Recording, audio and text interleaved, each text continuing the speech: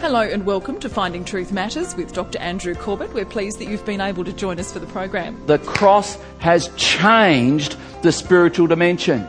Jesus has defeated the enemy. If you mentioned to someone that you had had a vision, you'd either be assessed for potential mental instability or you'd be hailed as a great thinker. The Old Testament prophet Daniel had a doozy vision and he was well and truly shaken by it. Not just a flight of fancy or a momentary lapse of reason, Daniel's vision was from God. Tonight, settle in as Dr. Corbett explores Daniel's reverie. So now we have Daniel, 85 years of age, retired from active service about a year ago. In fact, it was just after Darius brought him out of the lion's den that Darius said, you know what, 84 years of age, you've had a pretty good innings. Why don't you just kick back on a state pension, keep your house where, just see out your days and do whatever you want. And that's what he's doing now. So what would you do if you had all your needs met, everything you could ever want, food, clothing, housing, income, you can come and go as you want, go anywhere you want. What would you do? And I like what I see in Daniel's heart, because here we have a man who now he's not in adversity and he is in comfort. And what comes out of his heart is a heart to seek after God. Here's Daniel, 84 years of age, and he's now going to take time out to reflect. And that word reflect is this word that I'm going to use. It's called reverie. To have a reverie is just to take time out and just reflect, just think, and just ponder, where am I going with this? What's happening? And this is what he's doing now. This is Daniel's reverie. We're going to see that even though he's an old man, his body's aged, his spirit is sharp. Verse 1. In the 3rd year of Cyrus, king of Persia, a word was revealed to Daniel, who was named Belteshazzar. And the word was true, and it was a great conflict. And he understood the word and had understanding of the vision. So we're about to experience Daniel having another vision. It's a year after his last one. In those days, Daniel, was mourning for 3 weeks. Note how many days that is. I ate no delicacies, no meat or wine entered my mouth. Nor did I anoint myself at all for 3 full weeks, which means he didn't take a bath for 3 weeks. On the 24th day of the 1st month, I was standing on the bank of the great river, that is the Tigris. And what's he doing there? We're introduced to Daniel in Babylon, and there he is, a young man who clearly loves God. And here we are now, an old man who clearly loves God. And he's gone to the river Tigris. What's he going to do there? He tells us he's going to seek God. I don't know if you ever pondered that expression. It says in Hosea 10, plough up the fallow ground and seek him. Plough up the fallow ground. It's a picture of what a farmer does with a field that's just been left and nothing's happened to it. It's a picture of our heart. When you do nothing to it, it becomes fallow. Weeds grow in it. Things grow in it. Things get in there that shouldn't be there. Plough it up, which means clear it out of the way and get your heart broken before him. Seek the Lord. Interesting expression. Seek the Lord. And this is what Daniel was doing. And this is what Daniel discovered. And like many since Daniel have also discovered, that when you seek God with all your heart, we find this in Proverbs chapter 3, Psalm 37 and so on, you will have an encounter with, and I'm using my words very carefully, Jesus. Whenever you seek God, you, with all your heart, you will encounter Jesus. You will. And what we're about to see is Daniel encountering Jesus, the Jesus that existed before the very first Christmas day. The Jesus that had to take something off to become a baby born in Bethlehem. The Jesus that was clothed with something that caused, and I'm a little bit hesitant to use these old words because we don't use them. And if we do use them, we don't use them the right way. So let me use it, then I'll apologise. But Jesus was somebody who caused people to be dreadful. Now I want you to think about what I've just said, because we say, oh, that's dreadful, Muriel, or whatever we say. And we mean that's really bad, but that's not what dread is. Whoa, oh no, dreadful.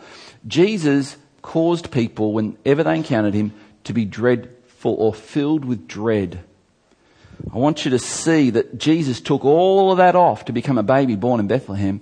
And in John chapter 17, Jesus is praying to his Father, and he says a prayer like this. And if you don't get who Jesus is, and if you don't get what he had to do to become a baby born in Bethlehem, it's really not going to make any sense. But he says this: Father, give it back to me. I'm coming to you. Can I have it back? See, Jesus was clothed with something. It was a part of him.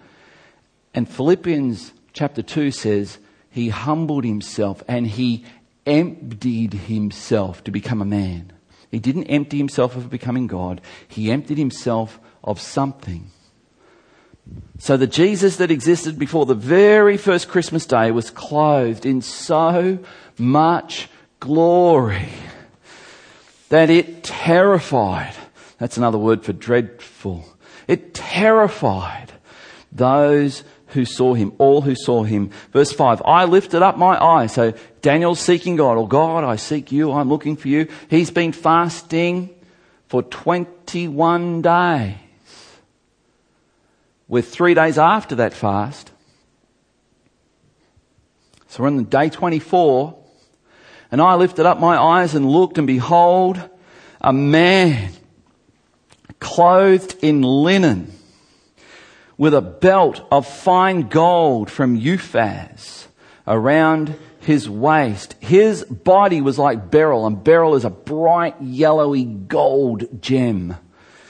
His body was glistening like gold, like beryl. His face like the appearance of lightning. His eyes like flaming torches. His arms and legs like the gleam of burnished bronze. And the sound of his words like the sound of a multitude. This is describing Jesus. And you go, well, how do you know this is Jesus, Pastor? Because in Revelation chapter 1, the Apostle John on the Isle of Patmos sees exactly the same thing. And he says, that's Jesus. There's a clue. This is Jesus. Do you see? This is him in his glory, in his magnificent glory. His face shone like translucent gold. His face had the appearance of lightning. His eyes like flaming torches. His arms and legs like gleam of burnished bronze. All of these things have symbolic reference. The beryl was the stone the priest had to put near his heart on the breastplate. Lightning speaks of judgment and majesty, and eyes like flaming torches, arms like burnished bronze. Bronze was that which went, the bronze altar was made of bronze because it could withstand incredible heat. So bronze is a picture of that which has passed through judgment and come out the other side intact. Jesus, the Lamb of God, has been judged for us. That's why his feet are like burnished bronze, it says here in this text and in Revelation chapter 1. And when he spoke, it was like the sound of a multitude. Can you see why that would cause you to be full of dread? Can you see why, if that person, you encountered that person, the rest of your day would be different? If you encountered Jesus. Now I have a hunch that in just 3 little tiny little moments, the Father just gave people around Jesus, as he was interacting with people, he gave them just a glimpse of who his son really was. One was in the boat when Peter looks up and, depart from me. I think that was one of them. I think the Mount of Transfiguration might have been another one. And people got a little glimpse. Now, Daniel's fast of meat and alcohol and leavened bread coincided with the feast of unleavened bread, which was Israel remembering that they had come out of Egypt. And so he's already done 2 weeks of fasting before then, and now he's into this final week where he says he's only drinking water and he's eating unsweetened bread or unleavened bread. And he had done this fast for 21 days. And we're at day 24. He's only just now encountering God. Day 24. What are you prepared to do 24 hours times 24 that means that much to you? We don't live in a generation where we do that much, do we? Daniel did that. He was seeking God with all his heart. So during this 21-day fast, he didn't hear from God and he didn't receive any revelation from God. And yet, he kept going. And we're told in Daniel 9 that something came into his heart and mind of a deep sorrow for the spiritual condition of his people, which is what led him to do this fast.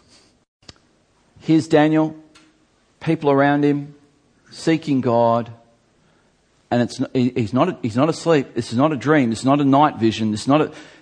He sees someone as if they are as real as you and I, right there. He sees them. And this is interesting. What happened is that we see that while he's experiencing this, those around him, they knew something was happening, but they could not see it. They couldn't see it. So it says in verse 7, "And I, Daniel, alone saw the vision. The men who were with me did not see the vision, but a great trembling fell upon them." This is the encounter Jesus, you'll experience dread deal. They knew something's going on, but they couldn't perceive it. And they fled to hide themselves. So sometimes, as I reflect on this, God is doing something in our lives that others can't notice, they can't perceive, and they don't get. And this is what's going on in Daniel's life. Verse 8, "So I was left alone and saw this great vision, and no strength was left in me. My radiant appearance was fearfully changed, and I retained no strength." How's that? You begin to seek God because you want perhaps things to improve. You want to be strengthened. You want to receive a word from God. And not only do you not get the word of God, not only do you not get insight, but suddenly you begin to feel very weak, very vulnerable, very helpless. And here, this is what's happening to Daniel. And it's not just Daniel. I think history tells us that many people have experienced this. This seems to be a pattern. So there may be times when you feel like that. You're really seeking God. You're praying. Things seem to get worse before they get better. You're seeking God. It's like, God, I started to talk to you and you left the room. Where have you gone? Well, why am I going through this all alone? And it may not be that you're all alone. In fact, that sense of weakness and helplessness may be the exact opposite, because God is now visiting you. And this is what Daniel went through. When God turned up, he felt weak.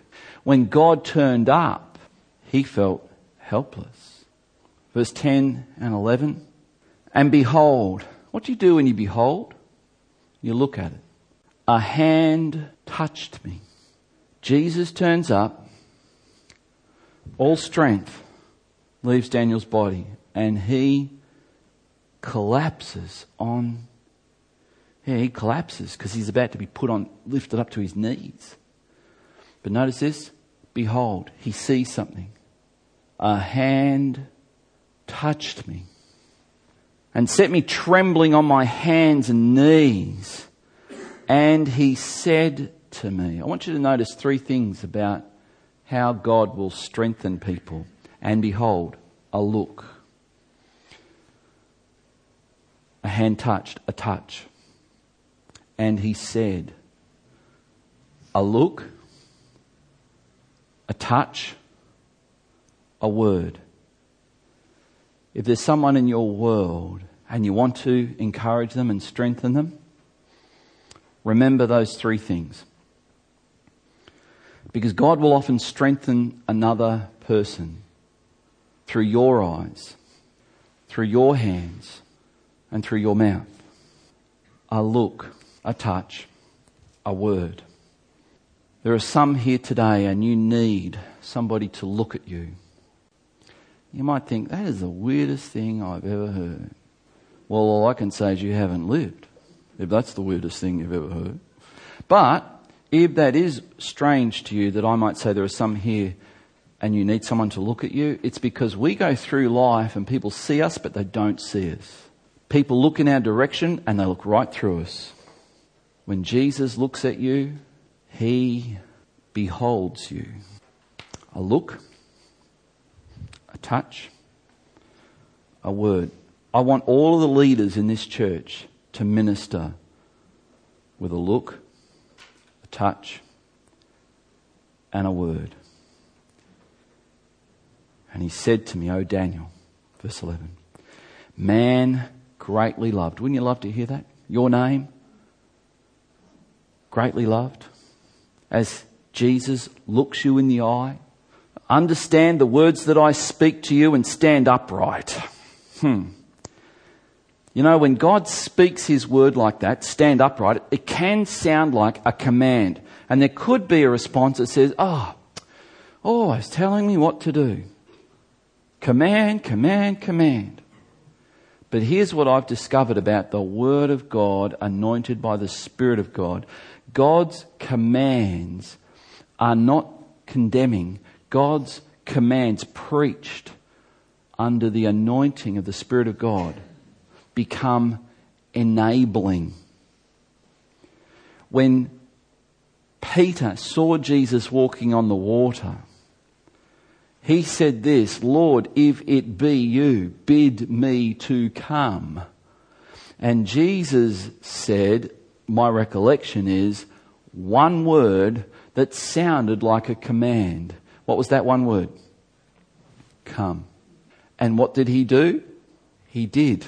And I know people say, oh yeah, but he sank. Yeah, but he walked. That'd be a good day for me.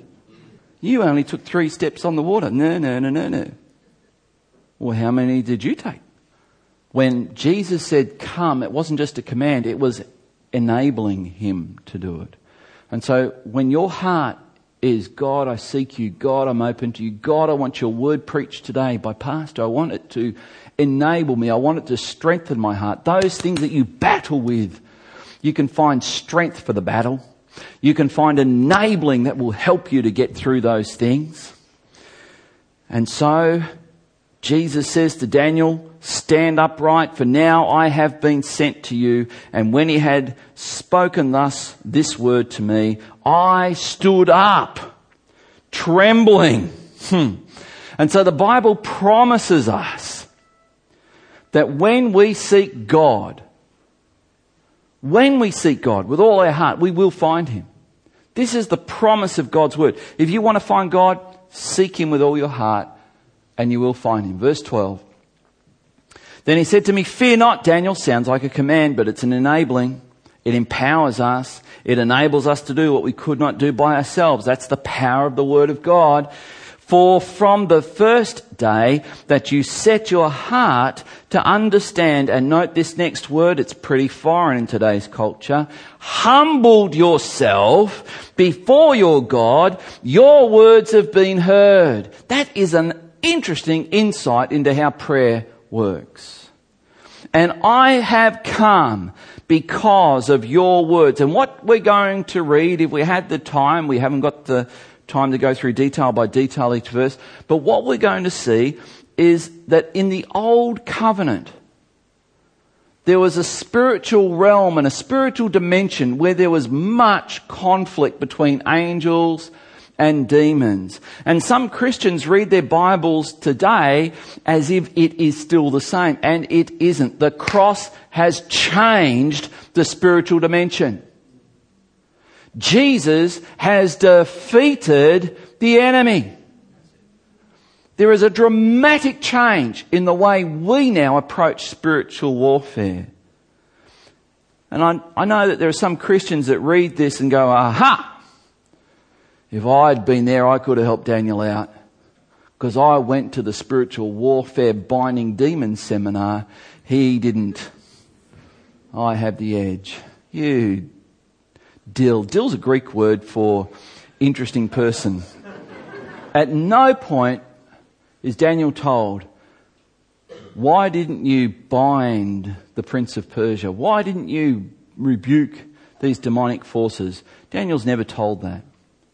He's never told that. In this spiritual realm, there was access. Satan had some kind of access into the heavenly realms. We read that in Job. But in the book of Revelation it says he's been cast out. He's been cast out. And there is a change now. Verse 13, this is what he's told. The prince of the kingdom of Persia, which is a demonic spirit, withstood me 21 days. But Michael, one of the chief princes, came to help me. For I was there with the kings of Persia.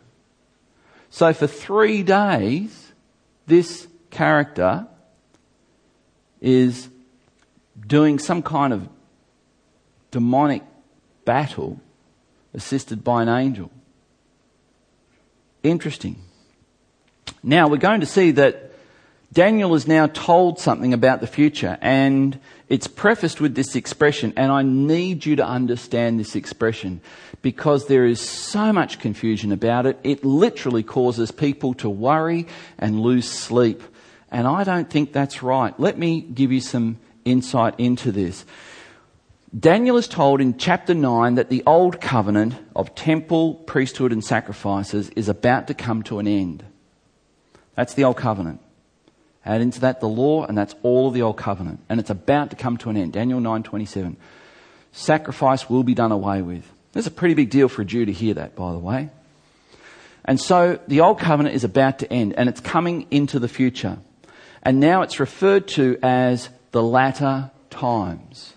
The New Testament calls it the last days. And the problem is when we read in the New Testament the last days, we think end of the world. But that's not what a Jew understood. It's certainly not what Daniel thought. It was the last days leading up to the end of the old covenant.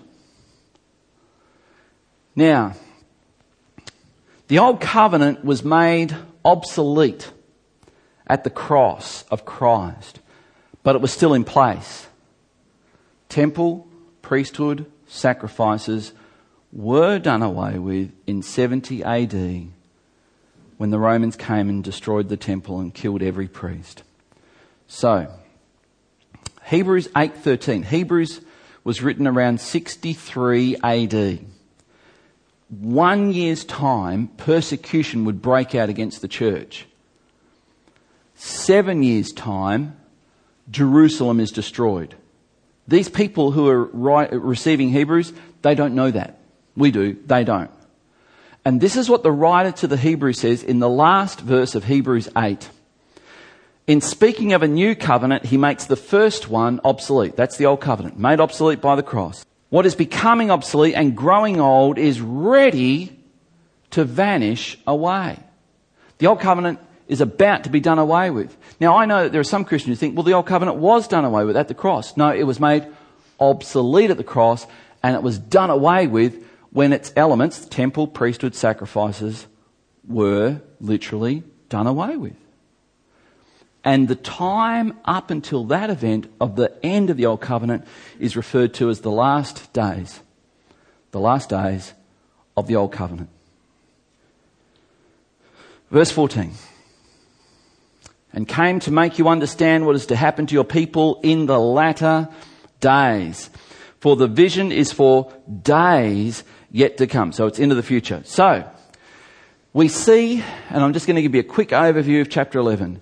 Daniel sees the next unfolding of the next 500 years and all of the world empires and emperors who would reign and all of the wars and battles that would take place around Israel, Egypt, Italy, Greece.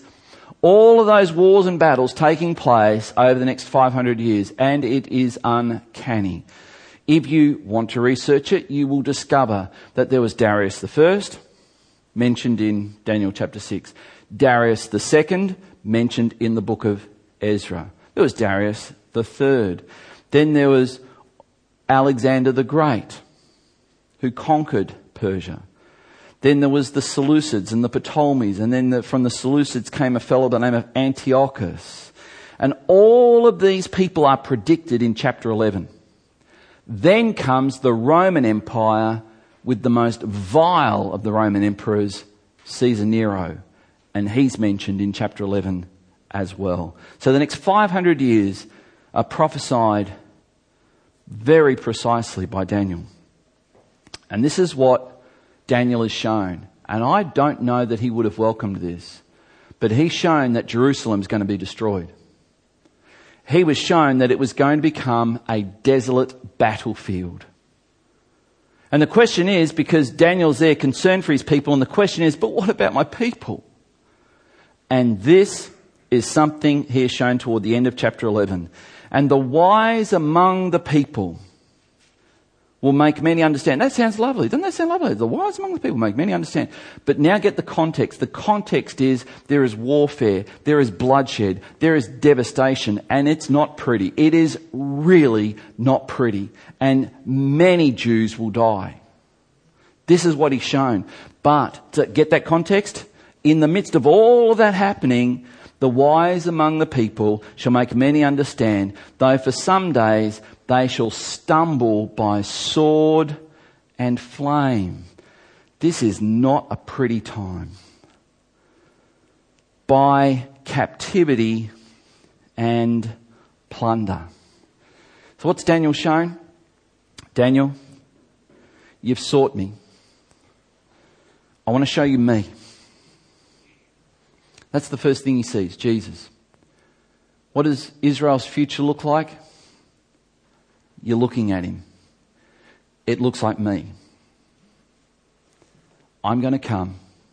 And he's referred to in Daniel chapter 9 as the one who would be cut off in the middle of his week, 3.5 years. And that's exactly what Jesus ministered. He would die, and after that, the city would be left desolate. But there would be some who get it. There would be some who understand. And if you know anything about the history of the church, that is exactly what happened.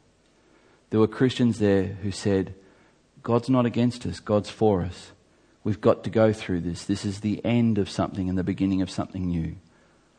And they trusted God. And we read in Revelation chapter 6, the martyrs cried out under the altar, how long? And these are the people Daniel's talking about. And Jesus, with words of comfort, says, not long now. Not long now. And the book of Revelation goes on and says this, blessed are all who die from this point on. And here's what you need to know. If you are faithful to God and you die, you are blessed. And you will go to be with Christ for eternity. And in the meantime, what are we to do? We are to seek God and help others understand. Can we commit our lives to that? Can we? That was quite the vision, and Daniel was left shaken as it contained much detail of what was to come. More from Dr. Corbett next week with the final in the Daniel series, Daniel's Rest.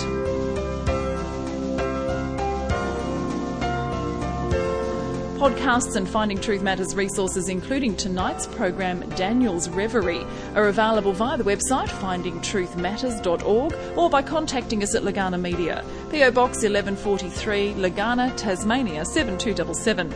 For regular updates and special offers, please visit our Facebook page, facebook.com/findingtruthmatters.